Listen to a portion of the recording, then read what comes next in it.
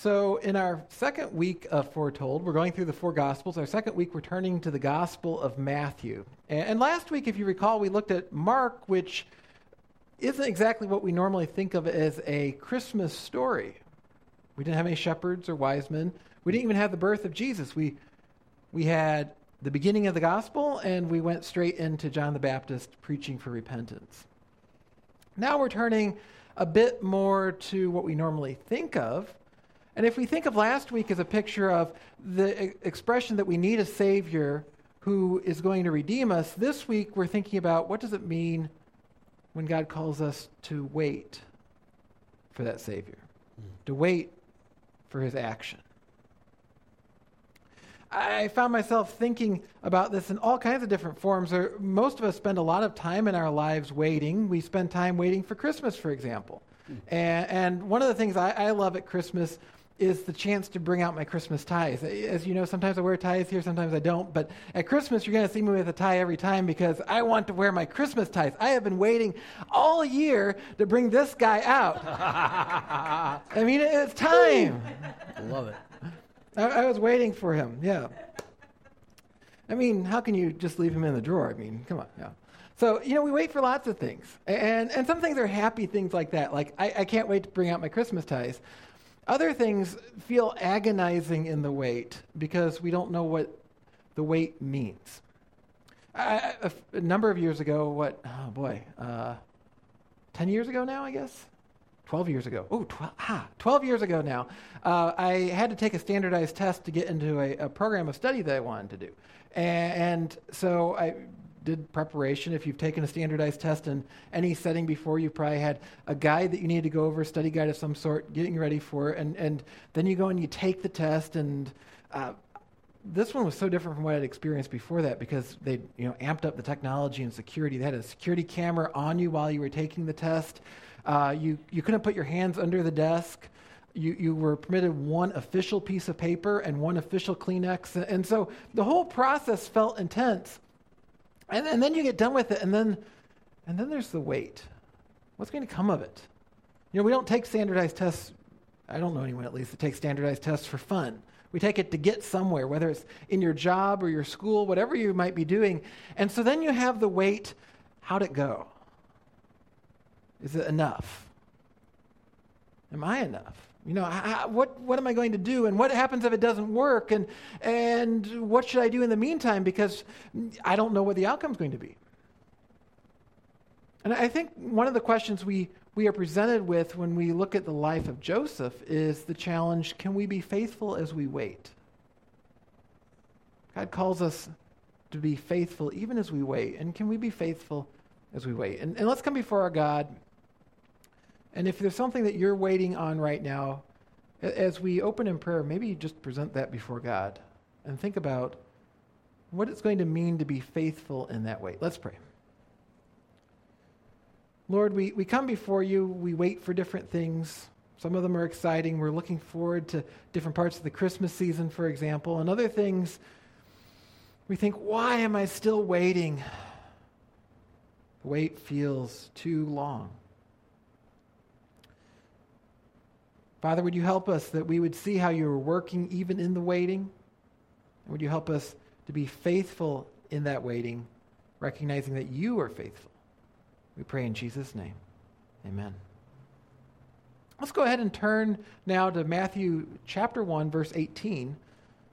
Let's see, I turned off my remote. There we are. It says, "Now the birth of Jesus Christ took place in this way. When his mother Mary had been betrothed to Joseph, before they had come together, she was found to be with child from the Holy Spirit. And her husband Joseph, being a just man and unwilling to put her to shame, resolved to divorce her quietly." We know this story, but if you think about it, when we think of the cheery pictures of Christmas, this isn't exactly the cheery picture of Christmas that we think of either, right? We're starting off with a discussion of divorce. I mean, Merry Christmas. Right? Imagine if you're Joseph, though. And one thing we need to understand about the situation that Joseph is in here is that betrothal of the time is sort of like what we think of as engagement now, but it was more in the sense that it was legally binding. So while they weren't yet living in the same house married, they were already legally pledged to each other, such that when it says that Joseph considered divorce, that would be what he needed to do if it needed to be called off. He couldn't just walk away. It wasn't just a matter of who keeps the engagement ring or whatever else. It was an actual legal process that needed to be embarked upon. So that's the setting here, that they're pledged to be married, they're legally bound to be married, and then Joseph finds out that Mary's expecting a baby, and he has to decide what is he going to do. And so he has to decide what's right in this. He doesn't know what's going on. I mean, there's speculation on how much did Mary reveal? How much did he listen to what Mary had to reveal? Those sorts of things. Like, did Mary start to say, well, the angel Gabriel appeared to me and he said, I don't want to hear it? Did he listen to it? Did he ponder it a little bit? We're not told. What we do know is that it seems he comes to the conclusion something has gone terribly wrong here. Not an unreasonable conclusion. And he has to decide what is he going to do next, because he might have asked, I thought, God, you had this plan for my life. I thought you had brought me Mary into my life, and that this was going to be a wonderful thing, and now it just seems like everything's broken and coming apart. What does faithfulness look like in this moment? Well, to prove his own faithfulness, it would seem what is called for in the moment is to humiliate Mary as much as possible. Now, did that involve stoning her? That certainly was legally permissible. It doesn't happen every time, but at the very least, what would often happen in a case like this, where the betrothed was being accused of unfaithfulness, is that you would at least make a public spectacle of her so that everyone knew that she had been the unfaithful one. And what would that do for Joseph? That would ensure that people would look at Joseph and think, here is an upright man, poor Joseph, with Mary the unfaithful, that he is now divorced. But what are we told here? It says, verse 19, and her husband Joseph, being a just man and unwilling to put her to shame, resolved to divorce her quietly. What does it mean to be just in a situation like this? That's something Joseph has to wrestle with, and he has to wrestle with perhaps waiting. Maybe he's been praying, he's waiting for God to say something, but he doesn't have an answer, and so he has to decide in that waiting, how am I going to be faithful in the waiting? Faithful in waiting like this comes down to what is being faithful in general. He doesn't have a specific answer yet. He doesn't have a way to know that this is of God, and so what he has to decide is what would be the God-honoring thing to do, full stop. And this is where we can kind of get bound up, because we start thinking, well, if God would just answer my prayer, what in the world's going on here? How should I make sense of it? Then I'd know what the faithful thing is to do. And either we revert back to our normal human reflexes. Joseph could have said, well, I want revenge. Mary has just humiliated me. She's broken my heart. She's just been a horrible person. I want revenge. Or he could have just sort of frozen in paralysis. I don't know what to do. I'm just going to sit here. He doesn't do either of those. He decides to divorce her quietly. And in a way, we might say, well, that sounds like he's taking it out on Mary. But what he's actually doing is saying, okay, so something is terribly broken here, so we can't go forward. But I don't want to ruin Mary over it. And in fact, by divorcing her quietly, what is he doing? He's actually allowing a cloud of suspicion to fall on him. He's not making a public spectacle of her so everyone knows that Joseph's in the clear. He's going to do it quietly, where there'll probably always be questions. What happened there? What was Joseph's role? What do we make of Joseph? So when Matthew says that Joseph was a just man, he clearly means something more than pure justice. Pure justice, in the strictest legalist sense, would mean drag Mary out and humiliate her so she gets what's coming for her. Mm-hmm. That's not what he did. Instead, he showed a similar form of justice to what we see in the early life of the future King David. If we look at 1 Samuel 24, verse 17, David has cornered Saul. Saul's going after him for no good reason. And Saul realizes that. And he said to David, "You are more righteous than I, for you have repaid me good, whereas I have repaid you evil." Now, if we take Saul at his word, and Saul is actually accurate at this point, if Saul is doing evil, David could take out a punishment upon Saul seemingly righteously. If there's a battle between the illegitimate king who has disobeyed God and the anointed one who's meant to be king, and David had attacked Saul and used the advantage to take the kingdom, by every worldly account, he would have been righteous. But in that moment of clarity, Saul realizes there's a different righteousness that God operates by, and he looks at David and realizes that David doesn't demand what's owed to him in that moment, but rather what's pleasing to God. David shows mercy. And in God's righteousness, mercy is interwoven constantly in it. The whole story of the gospel is a story of righteousness that is colored with mercy. If you want the righteous act to happen, you might even say it's tainted by mercy, because that mercy is getting in the way of what we want in a cut and dry human fashion. And all this, as we go back to the story of Joseph, is happening in the context in which he doesn't have any real reason to believe anything's going on other than that Mary has been unfaithful to him. He's hurting like a normal human being in this situation. He feels betrayed by Mary, presumably. And what does he do? He shows mercy. No, he's not going to take her as his wife because she's been unfaithful. This is a perfectly legitimate reason for him to walk away, and yet he doesn't want everything that's owed to him. He simply wants to move on, to show some grace in the process.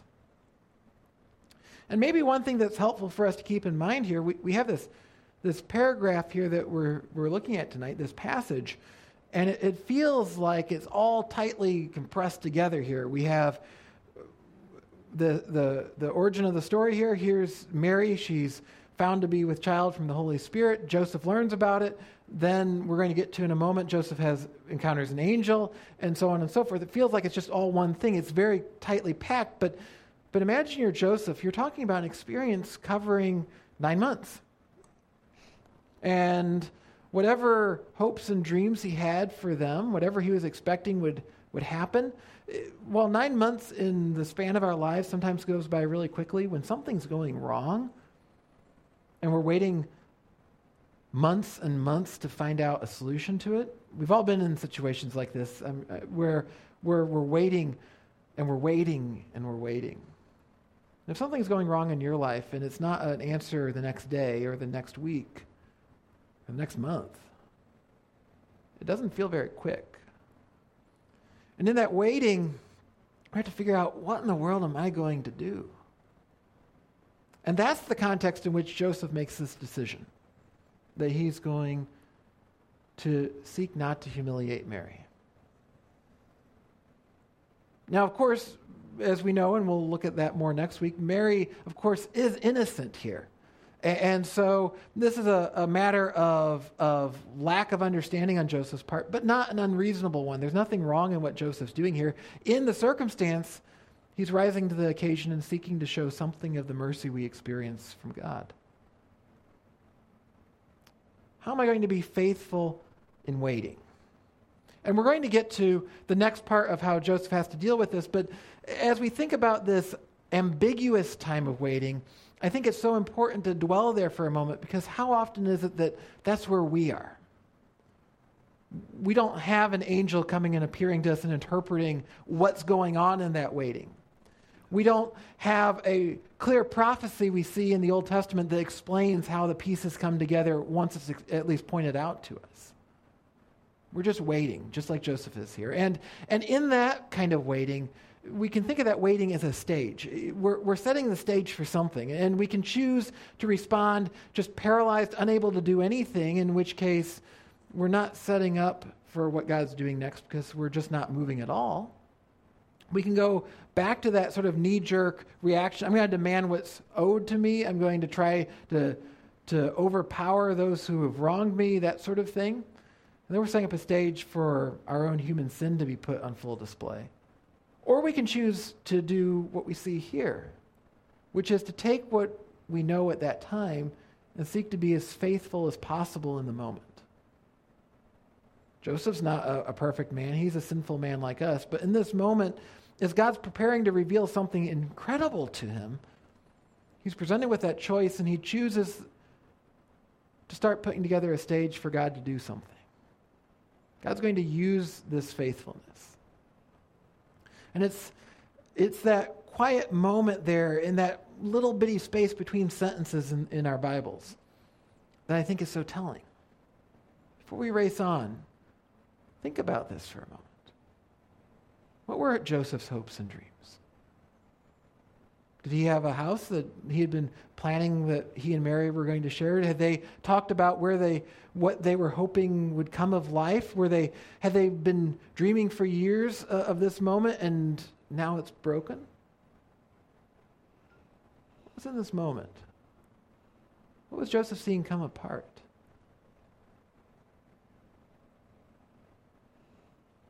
I have to think part of the reason that God allows Joseph into the story of God coming into the world to be with us is because of this moment here in that space between the sentences where he has to decide, how am I going to dwell in this waiting? That's the challenge for us. How am I going to use that?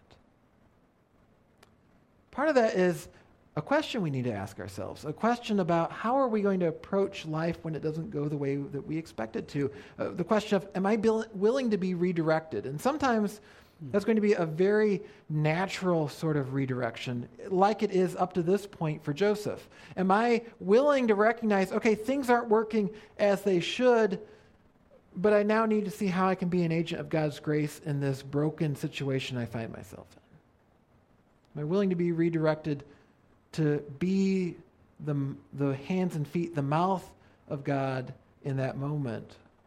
Or am I going to cling to what I thought should be so firmly that I can't be? One of my favorite Christmas movies is National Lampoon's Christmas Vacation. I never stop laughing watching through that movie. It has so many hilarious moments. But if you think about the overall plot, it's actually kind of heartbreaking. I hope I don't spoil this for anybody. But if you think about it, it's kind of heartbreaking because what does... All of a sudden I blanked on his name. Cliff, right? Isn't it Cliff? Yeah. Cliff? Yeah. What does Cliff want? He wants the perfect family Christmas. And if you think about it, everything that's going on is building up to that. You have the little advent calendar actually that's being opened up. It's the countdown to the perfect family Christmas. And he has the perfect family gift, the brand new pool that he's going to surprise his family with. Everything is going to be perfect. But of course, it wouldn't have been a very amusing movie if everything were perfect. And it keeps getting less and less perfect as the relatives show up. And they don't want the perfect family Christmas. They're all in it for themselves. And they're all looking out for their different things. And you have explosions happening outside. And the lights won't stay on. And then, of course, the bonus that doesn't come. And he gets the Fruit of the Month Club instead. Well, I definitely don't recommend taking the approach he takes to solve that problem. Kidnapping is never a good idea. But if you think about it, what's driving him to the utter point of insanity? His tree's been incinerated. His lights are out. Everything is going wrong. Now he's in debt because he's committed to this pool and he's found out he's not getting the bonus that he was supposed to get. Everything has come apart. And he's not willing to be redirected in that moment. He's going to, if it takes kidnapping his boss, he's going to do it because this is what it has to be, and it's going to be a great Christmas if he'd have to commit criminal acts to make it a great Christmas. What happens that's so touching, I believe, at the end of that movie is the fact that in the end, in all of the stuff that's been broken, there's a moment where it's just Christmas together. It's not any of the things that he's pulled together. He's finally forced to sort of just embrace the moment. And I have to say, a lot of times I'm more like him than I'd like to be. I'm not going to let go of whatever I think is how it was supposed to be if it kills me. And Joseph could have done that, but he doesn't. And I think that is something that's certainly important this time of year, but important throughout the year as we think about how is God working in my life? Am I clinging to the things that I think should be to the point that I'm going to do wrong things even to somehow bring them about when they're not coming? Or am I willing to be redirected when clearly that's not the way life's going? Joseph doesn't just roll over and say nothing, but he seeks to know in this unexpected brokenness, how can he be redirected to do what is pleasing to God? Now, then he has something happen that normally doesn't happen to us, which is that an angel appears.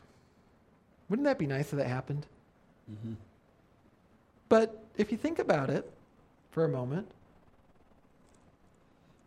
we see angels appear in Scripture, and sometimes people respond very positively to them. Sometimes people miss the point entirely. Sometimes God interacts with people over and over again, like Abraham, and Abraham still keeps going back and acting like Cliff. I mean, he doesn't lie about who his wife is and hand her over to somebody once, but twice because he's fearing for his life, for crying out loud. I mean, I think sometimes we say, well, if only I had the same access to God that the people in the Bible had, it'd be a whole lot easier. What we see is that it really isn't. You have the disciples right around Jesus, and it isn't. The question is, am I willing to have that redirection into where God's leading? Even when it's just the circumstances changing, and I have to decide how am I going to be faithful in that? Because that then sets up Joseph for this dream and what he's going to do afterwards. And let's go ahead and take a look at Matthew chapter 1, verse 20. It says, "But as he considered these things, behold, an angel of the Lord appeared to him in a dream, saying, Joseph, son of David, do not fear to take Mary as your wife, for that which is conceived in her is from the Holy Spirit. She will bear a son, and you shall call his name Jesus, for he will save his people from their sins." All this took place to fulfill what the Lord had spoken by the prophet. "Behold, the virgin shall conceive and bear a son, and they shall call his name Emmanuel," which means God with us. When Joseph woke from sleep, he did as the angel of the Lord commanded him. He took his wife, but he knew her not until she had given birth to a son, and he called his name Jesus. There's an awful lot going on here. But what it really boils down to is that Joseph, in that first part, before he encounters the angel, is being redirected to think about how do I apply God's grace in this moment, and then God comes along and opens up a further door. Here's what you're actually going to do, Joseph. And notably, imagine if Joseph had done what he, in all legal rights, could have done up to that point. It would have been a far, far worse situation. How would you ever fix that situation? If he'd brought out Mary and publicly divorced her and humiliated her, had her stoned, well, I mean, all those things would have obviously been a real problem. Now, God's sovereign. He could have done something else, but here he's working through Joseph's faithfulness. And then he directs Joseph further. And as much as I struggle to be redirected, I also suspect most of us, when we finally let go of something that we've been wrestling and holding on to, and we allow God to redirect us, we start to see, maybe, presumably, most often not with an angel appearing to us, but in some way, we start to see, oh, this is why God is pushing me here. Story for another time. Some of you already know it, but the work that has come about to bring about Little Hills being planted includes an awful lot of times where I was playing more like Cliff, trying to hold on to things, and God kept redirecting and redirecting and redirecting so that we could be here now. And I wish I were Joseph all the time in those things. I wish I were Joseph most of the time in all those things. And a lot of times it takes a lot more of being Cliff, going and kidnapping bosses first, rather than trying to figure out how do I show a mercy beyond whatever could be demanded. But of course, Jesus is going to show the same, right? If you think about it, what Joseph does here is a little bit of a picture of what we desperately need from God. In this moment, and I wonder if this goes through Joseph's head, he doesn't know the fullness of what's going to happen, but before Joseph even hears from the angels, he's thinking, but I need mercy from God, so I'm going to show mercy to Mary. Well, in that situation that he then finds himself in, he's going to get to be a first-hand witness to mercy coming into the world. He's going to be there when Jesus, God incarnate as human flesh, says his first words. And he walks. And he grows up. People have speculated, and I think rightly so, that Joseph presumably taught Jesus a trade. He probably taught Jesus how to be a carpenter. And can you imagine how amazing it would be to know what was promised about Jesus, and he gets to be there and see God incarnate, the perfect human being. He's not like the other kids, and yet he's also a kid. He gets to be a part of that. We don't hear a lot more about Joseph, but how amazing the moments that he gets to experience. The space between the sentences here, where the waiting happens. And if the first challenge that we see in this is faithfulness in the waiting, I think the second one is waiting in faithfulness. That sounds sort of like the same thing, but I think they're a little different. Because now that he knows what's going on, he could have heard this dream and thought, okay, everything's going to be great, but then he says, okay, I'll take Mary as my wife, we're going to go on, but we can't pretend nothing happened. Now there's this baby here. And what do you know? Well, there were some spectacular things right as Jesus was born, and then a little bit later with the wise men. Then they go on to year after year after year in which none of that happens.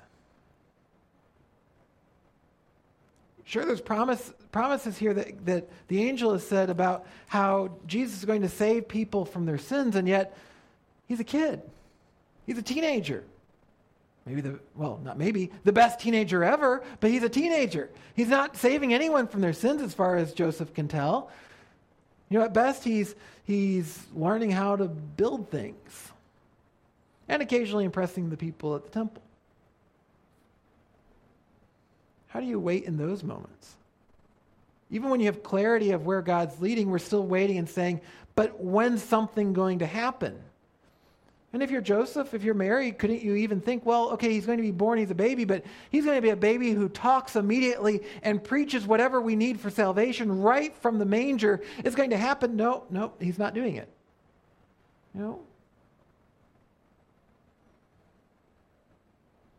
Here, Mary, did you know? But we could also ask Joseph, did you know? What did Joseph know, and how was he processing it?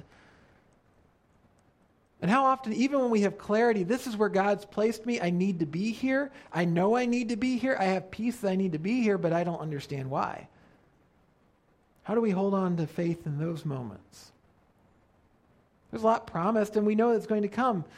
For example, it's interesting that the word used here, commentators have noted, that Joseph doesn't desire to put Mary to shame. That word shows up again later on in the New Testament, Colossians chapter 2. Talking about Jesus. He disarmed the rulers and authorities, putting them to open shame by triumphing over them in him. So Joseph doesn't seek to put Mary to shame, but the spiritual powers of the world that want to turn us away from God and lead us into utter destruction, Jesus is going to put them to shame. The ones that really need to be put to shame, Jesus will put to shame. Matthew 28, what do we see beyond God's victory? We also see that God is with us, the living out of Emmanuel. As Jesus gives the Great Commission, he says, he's not only telling them to teach things, teaching them to observe all that I have commanded you, but note what he says here, and behold, I am with you always to the end of the age. God with us. So, the promises are fulfilled. But by the time they're fulfilled, we have every reason to think Joseph isn't even alive. We know that Mary is there at the crucifixion, but Joseph doesn't seem to be around. We have every reason to think he, at some point before that time, had passed away. And so Joseph doesn't even see the fulfillment of these promises that he spent his life anticipating. He just has to be faithful in the waiting.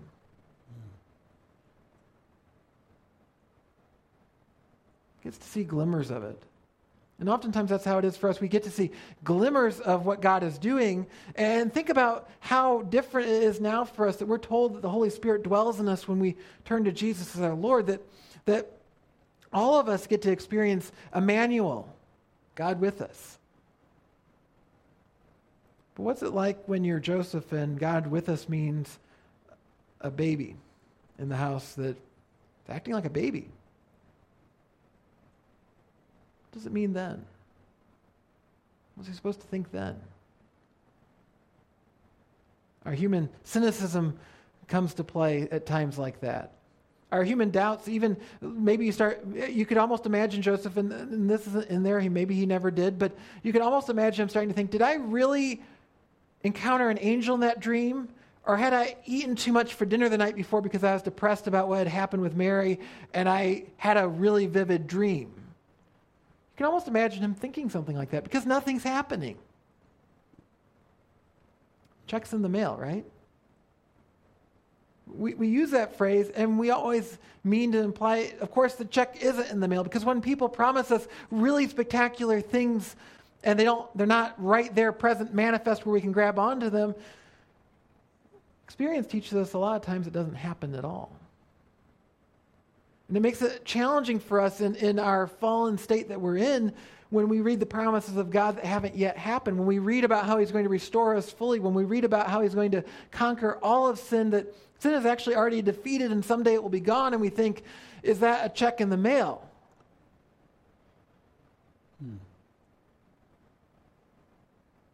But God is faithful. And I believe that is how Joseph is able to cling to this, is that as he's waiting in the faithfulness of God. He knows that he can't make things right. He knows he's going to live with a shadow over him as he goes back to the village and people look at him and Mary and wonder what in the world's been going on. All he can do is look to God and God's promises. And he can't say, well, you should quit whispering behind our backs because that little kid right there that's with us, that's Emmanuel, that's God with us. And they'll say, yeah, right. Even when Jesus is teaching with authority and there's any talk of him being God with us, what do people do? They want to throw him off the side of the cliff. They want to stone him to death. So imagine what that means for Joseph and Mary. Are we willing to wait patiently? Romans 8:25. But if we hope for what we do not see, we wait for it with patience. It comes down to hope. Are we hoping in who God is? Are we hoping in his promises that, yes, this doesn't make sense, but somehow God's going to do it? And if you think about life in general, that's sort of a summary of it.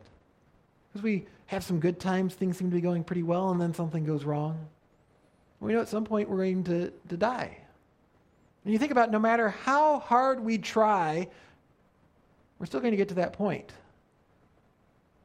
And so it sort of seems like the whole picture of life doesn't really make any sense unless we have hope that God's going to do something more. That's exactly what he tells us he's going to do.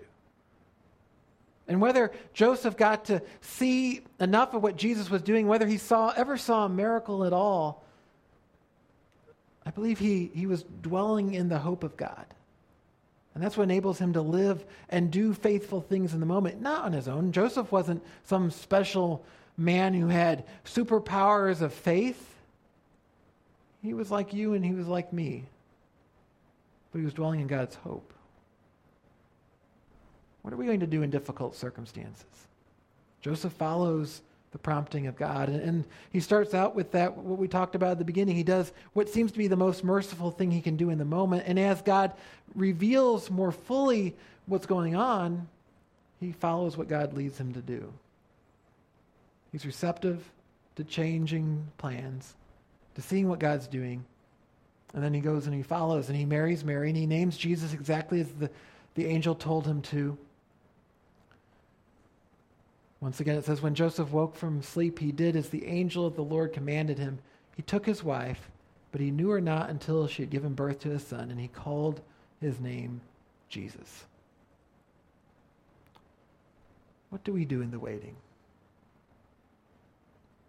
That's a question I found myself thinking about sometime in the last week or so when I was on hold for a very long time calling up customer service. What do you do in those moments when you hear the pre-recorded message? We value you as a customer. Your call is so important to us and will be answered in the order it was received. Your current estimated wait time is 45 minutes. And you think, I don't feel very important. And as that drags on, and in my particular case, the wait time wasn't said to be 45 minutes, it was to be 2 minutes, and I waited 45 minutes. By the time I got to the end of that 45-minute wait and I heard the little click and I knew the operator was coming on, it was a bit more of a battle to be faithful in that moment because I wasn't in a very good mood waiting that long. And hearing the same music over and over and over again. Why is it the longer you wait, the more they repeat the music, do you think, rather than at least shuffling? I mean, they could shuffle through thousands of songs, no trouble anymore, and yet they don't. It's the same song over and over again. Do you feel at times like your life is like being put on hold? And you read Scripture and it says your life is very important to me, and yet you wonder, but how long is the estimated wait time, God, before I experience that? And in a moment like this, I think Joseph might have at times wondered, God, how long is it going to take? But what are we going to do in those moments? Or are we coming before God's word? Are we coming before God in prayer? Are we studying his word in such a way that he's preparing the stage of our lives so that when the hold music ends and he's ready to do his next act with us, that we're ready for it? That's what he's calling us to. The Christmas story, if you think about it, as we think about the different people involved, over and over again is a story of waiting from the longest ago promise of the Messiah to everyone involved with it. And it ends with more waiting, waiting for Jesus to grow up, waiting for him to take on the sin of the world, waiting for him to rise out of that grave, then waiting for him now to return. Christmas story is about waiting, but it's not meaningless waiting, it's waiting in faithfulness. Are we going to be what God's called us to be in the moment? Whatever it is that you're waiting on in this moment. I don't know what I know some of the things that those of you here are waiting on in this moment. I don't know all of them. But we're all waiting to see what God's going to do. And I believe the call here is that we don't lose sight of faithfulness in that moment. But we turn to him, and we allow him to redirect us. And we read his promises, and we know, unlike that hold music that often gives an incorrect estimated wait time, that what God says he's going to do actually happens. And so we can trust, even as we wait what seems like at times an agonizing amount of time, that God is going to answer. He's going to work. He's going to do exactly what he said. That's what I need to hear over and over again, and that's what all of us need to hear. God is faithful. And God's faithful as we wait in faithfulness. Let's pray. Lord, as we wait for Christmas Day and the celebration, but we wait in our lives for the different ways you are going to work. A lot of times it feels perplexing. A lot of times it feels like maybe it's utterly pointless. And yet we know that you work in the waiting. You work by placing us waiting around others who need our encouragement, who need our love. You work in the waiting by preparing our own hearts for the work that you have for us. You work in the waiting by drawing us closer to you and closer to the day when all things are made new.